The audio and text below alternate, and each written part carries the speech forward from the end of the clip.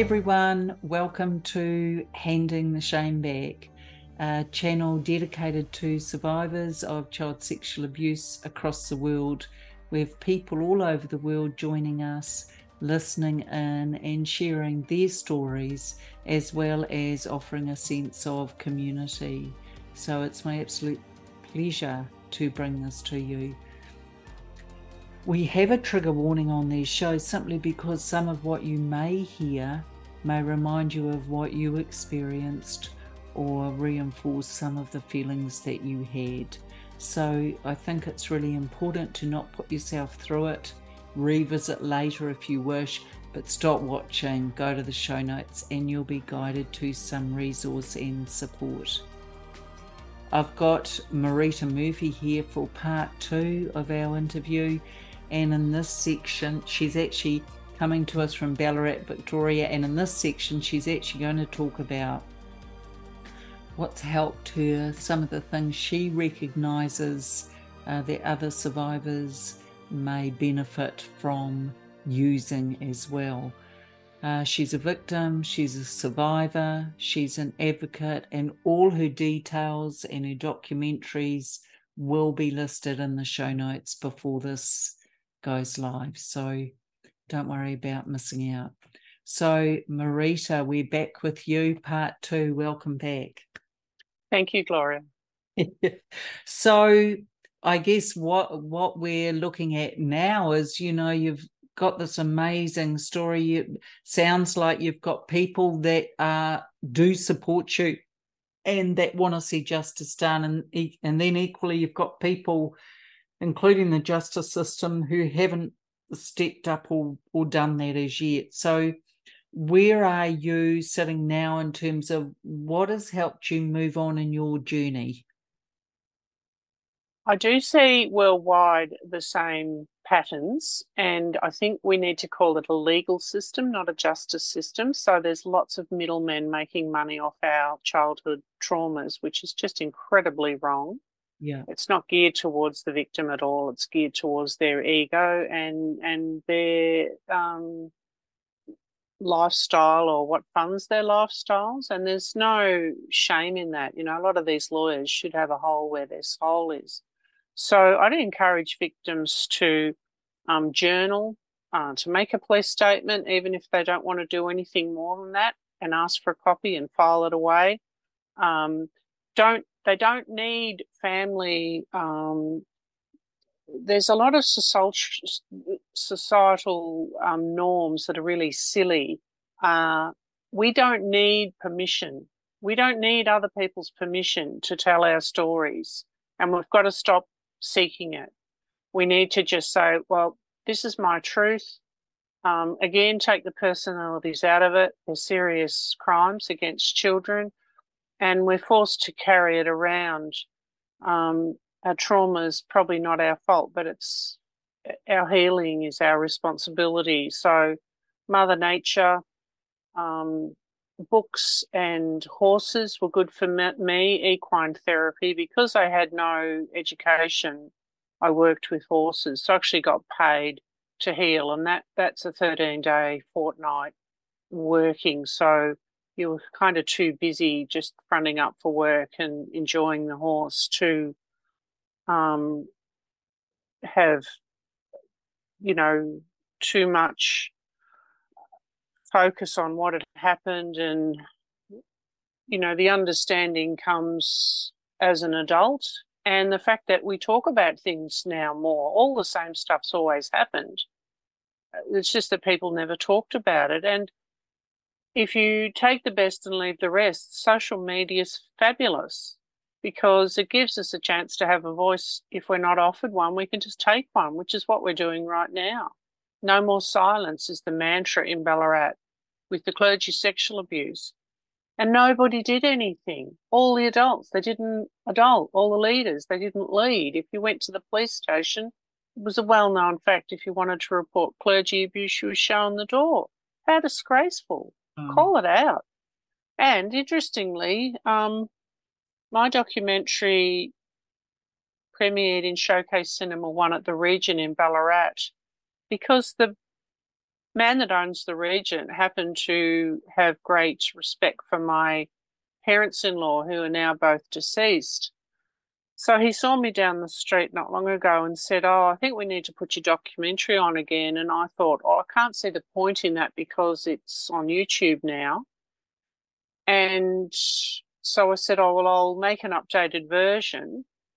And I have not gone to mass or church since I've been living here for 38 years. So I went and saw the bishop, and he's funded it. He's funded the update of my documentary. Yeah, that gets the most amazing responses. My sister-in-laws actually have stopped talking to me. They're churchgoers, and they feel I actually don't need their permission to speak. I really so don't care. Oh, I'm a bad person because I took money off the bishop. Well, no, Well, he gave you the money. yeah, You didn't I was take obvious. anything. I was obviously supposed to say, "Oh no, sorry, you keep that money. You need it to keep paying all your survivors." Like, it's so stupid. I'm not into burning bridges. My door's always open. But my own sister, I found a message that at that time I'd screenshot it, but at the time I got it, I couldn't deal with it. And she said, "Mum would be ashamed of you for, the way that you've been attacking the church." And a couple of years later, she was coming from Perth to stay, and I rang her up and I said, "I want you to know that I've culled a lot of people in my life. Silently, they don't know, but I'm just mentally like, you don't matter to me because you don't care about me or what I've gone through or what I'm going through." So I said, "But they're not usually coming to stay with me." And I said to her, "As for telling me in writing that Mum would be ashamed of me, I just think you're on the complete wrong tram. I think she'd be very proud of me. And I've done nothing to the church. Don't shoot the messenger." So it's just the same as Sinead O'Connor when she ripped up the picture of the Pope. I too was probably, that's disrespectful. But, sometimes the black sheep's the only one telling the truth. Well, the black sheep is known, and for beautiful survivors watching and listening to this, hello, lovely ones. We know the black sheep theory because what happens is we are told to shut up. We are called evil. We are called deluded. We are called liars. Everything is disputed about us, and yet we are just trying to share truth. And I think that, you mentioned earlier a couple of things actually, but one is I want to look at this non-family ties because I think it's relevant and really pertinent to our survivors as well, Marita, if you'll bear with me. I applaud you for not having a relationship with people in your family who cannot stand beside and support the trauma you went through. Congratulations. I really mean that. Thank you. For our survivors joining us, there are so many of us out there who cannot continue to be abused by people who decide we are the black sheep or we are troublemakers. You fill in the gaps.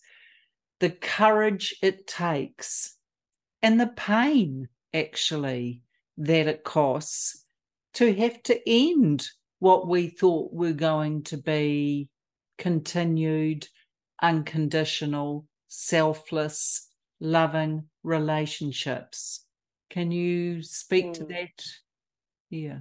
Well, initially, my family, my siblings were supportive, and I say that in the documentary, but right to including my husband, who physically attacked me in the house in front of the two youngest children when I was getting ready to premiere the documentary. And Loud Fence here in Ballarat was saying to me, "Oh, is your documentary going to be triggering for survivors?" And I thought about it and I said, "Well, I'm not actually targeting survivors. It's the unaffected community that I'm targeting."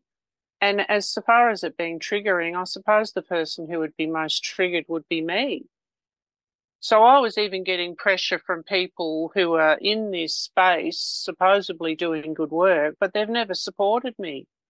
they've given me stress, but I've had to step back and say, well, they've never shared my documentary, they've never shared the podcast, they've never shared the newspaper articles, which have come to nothing. Like, it's all out there, but nobody in power to this point has decided to step up and reimburse me or compensate me. We have a case, awful case, 1975 local, of a 12-year-old boy local to here who went missing. Obviously, it was a pedophile, and his remains have never been found. And his brother has looked for his remains, and the state government gave him $100,000, and he failed to find him, and they just gave him another 45. At any person in power down in the state parliament, the Premier's office, could look at my situation and say, well, there's a gross miscarriage of justice, we need to fix that. But nobody's done anything. So I've just had to say, well, okay, I could ill afford to lose that money, but I'll just let that sit with me, and I'll deal with it as best as I can. And Four Corners over here on the ABC iView had a report from behind tombstones in May, and they focused on two male cases, one in New South Wales where he was given a permanent stay. Now, I don't know whether he paid his bill. I don't think he did. But society, well, upon seeing that, immediately raised over $250,000 in a month. I have clawed back less than $8,000 of my own money, and the money that I've clawed back, I've spent on advocating. Then they focused on a Geelong Victorian male victim who did not want to risk my outcome, which was called a permanent stay on the rape case. So he settled out of court for over $2 million. Boo-hoo. And I've been thrust into this enormous financial black hole. I've got no education. I've got no superannuation. I've got no career. Now I've got no marriage. So I'm selling all my worldly goods. I started with my wedding ring and engagement ring. But you know what? I'm okay with that, because I now can put that into my documentary, which is upcoming. It's been edited and it's actually ready for release, but I'm not happy with it. So I'm going to wait and re-edit it at more cost to get it, to find a nice balance, because I don't want to be the mouthpiece or protect the Catholic Church and what they've done here, and I won't do that. But given that I'll have a time limit, it will mainly focus on my case. And I'm actually going to run it as a fundraiser, because I've always said I don't want charity, I want justice. But in lieu of being able to get any justice, I know that the goodwill's out there. The goodwill in racing is they raised, in a very short period of time, $2 million Yes. for two male people in racing that had, bad things happen to them. And yet racing, where I've spent my entire working life, have completely ignored me. Mm. So look, Marita, I just want to bring you back, because it sounds as though when you're looking at, we're looking at ways that survivors can listen to your story and try and take what's relevant to them to try and find their own way through. And I guess one of the things we were looking at was, you've had to cut ties with people that were family, and that you've been given a hard time about that. Can you tell us what changed for family that were supporting you and then suddenly they're not? Are you able to make sense? I think it's the church, Gloria. Okay. Most of them are churchgoers, and obviously, it was Cardinal Pell who famously said it's all lies and gossip until it's been proven in court. Well, we can tick that worldwide. Yes. So I still think there's a church. We don't talk about that because, if we're doing that, of course we don't want people to talk about that. But the game is up. The game is truly Very obvious. Up. It's obvious. Yeah. Yes. Yeah. The Catholic Church are well known, and for those that aren't aware, just watch Spotlight, the Netflix movie. And the documentary called Silence in the House of God is very good. Is that on YouTube as well? I think it would be. I get it on DVD here from the library, but it came out, I think, in 2012. It's the history of pedophilia in the Catholic Church and how they handled it. And at the finish, you've got Thomas Doyle, canon lawyer, and Jeffrey Robinson QC. And it is a documentary about a priest in Milwaukee called Father Murphy. Unfortunately, it's just more and more prevalent. But Yes. I suppose when you look at people in your life who maybe have been supportive, can you think of people who have stood by you and have supported you? I think at about 1 in 100, because obviously I'm quite vocal now. I have business cards, and when I go down the street, randomly give them to women, sometimes men, and I say, I'm fighting for women's rights. I've got a documentary online. This is like a free ticket. And occasionally someone will turn away, but I'm finding more and more now that I'm given a great place in society with strangers, more so strangers than friends and family. Um, And you know, probably a fair percentage, 30% of them would be of survivors as course, well. of course, So 100%. we understand, and the beauty about survivors, and for our lovely audience as well, is we understand and we get it, and we don't have to justify any of it because we understand. Who on earth would put themselves through all of this Yeah, yeah. if it's No. not, and that's a reality. You talked The about the young Aboriginal abuser who then fessed up and tried to help you, and you talked about the other one of the brothers who managed to get all that money off you. What about the other one? Was there ever anything that happened with the he he he abuser? was he was the witness, and he had a criminal record. So he defrauded the NAB bank of over $1 million and went to jail for 5 years. So not a credible witness. I believe I am and was a credible witness, and I stand by that. Yeah, Yeah. of course you are. Well, and And I didn't set out to destroy anyone, Gloria. I just wanted how I coped growing up was knowing one day as an adult I'd give myself permission to go back and find these people and confront them, because as a 7-year old I couldn't. I was nobody. I was nothing. I was little. I was small. 7-year olds are very small. well, you've got no power. There's no power No, at no, all. but I have now. Yeah. And like I wasn't active on social media by choice. I wasn't even active on Facebook. So to get a voice, I had to get on all these platforms. When I got on Twitter, his daughter was on Twitter and she got off. So I look at the sins of the father and suffer the little children like she's done nothing wrong. I'm so embarrassed for her that her father is now known as a rapist, a bully, a threatener, a fraudulent person who took my money, a liar. Um, Calling him out. I've called him out publicly. So he's actually in racing. So everybody in racing has to make the decision now whether they believe me or believe him.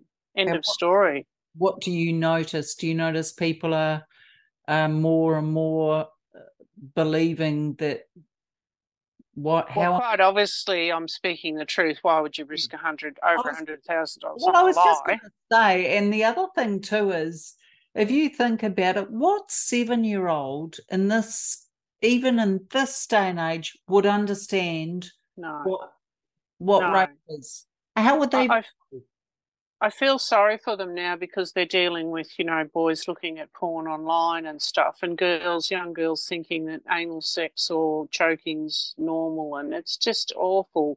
None of that existed, obviously, back in my time. But when I was going to the races, I walked around the corner one day and there was the commentator, the race caller, and the tipster who was doing the live tipping on TV. And when they saw me, they scattered. They literally scattered because they all know me. Um, and then I noticed a change, even though they're not supporting me financially in that. Like the guy who was doing the tipping, when I walked into the mounting yard with a horse sometime later, he was yelling out over the fence to me, and he was working on the TV. So, but sadly, that hasn't transpired into sort of meaningful But anyway, I've done what I can.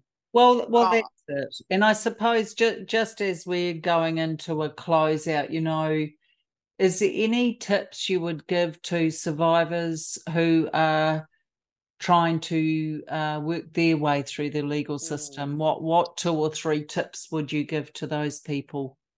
um, I do see it's the same worldwide. I Mediation, if they can swing that, would be much better. And there used to be a thing called the Minnesota solution, Yeah, where when you reported, you had 3 options, where they could, at that point, they could sit down and have a talk. I think I would suggest to try mediation, even though I did try mediation and did no good. I still think, I do have, quite often abusers have been abused themselves. Most of the priests, it was a repeat behaviour. So we're breaking that cycle, hopefully, by speaking out.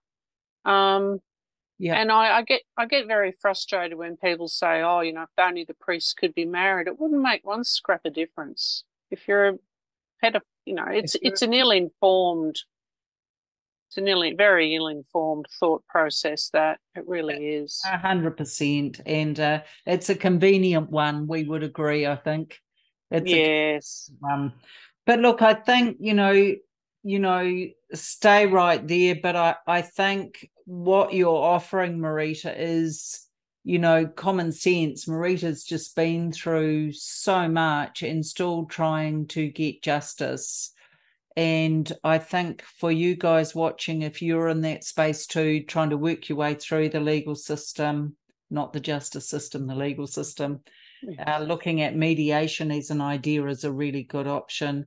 The other thing I think that Marita, well, she's given us a lot of gold today, but is around, you don't need permission to tell your story. No. But only caveat I put on that is that choose someone you trust the first time. And journal it. Yes, Journal it. because we're vulnerable, guys. Yeah. We're finding our voice after all those years. It can be tough, so please choose well. Now, Marita has got her documentaries. They're all going to be included in the show notes. You please go and watch them. Reach out to her. I'm sure she'd love to hear from you and have some support from you as well. And in the meantime, I just want to say thank you so much to you, Marita, today for giving us the benefit of your experience and wisdom. I'm so sorry you had to go through that and continue to have to battle your way through. It's just not right. But to survivors out there, as always, I see you, I stand beside you, and I believe you.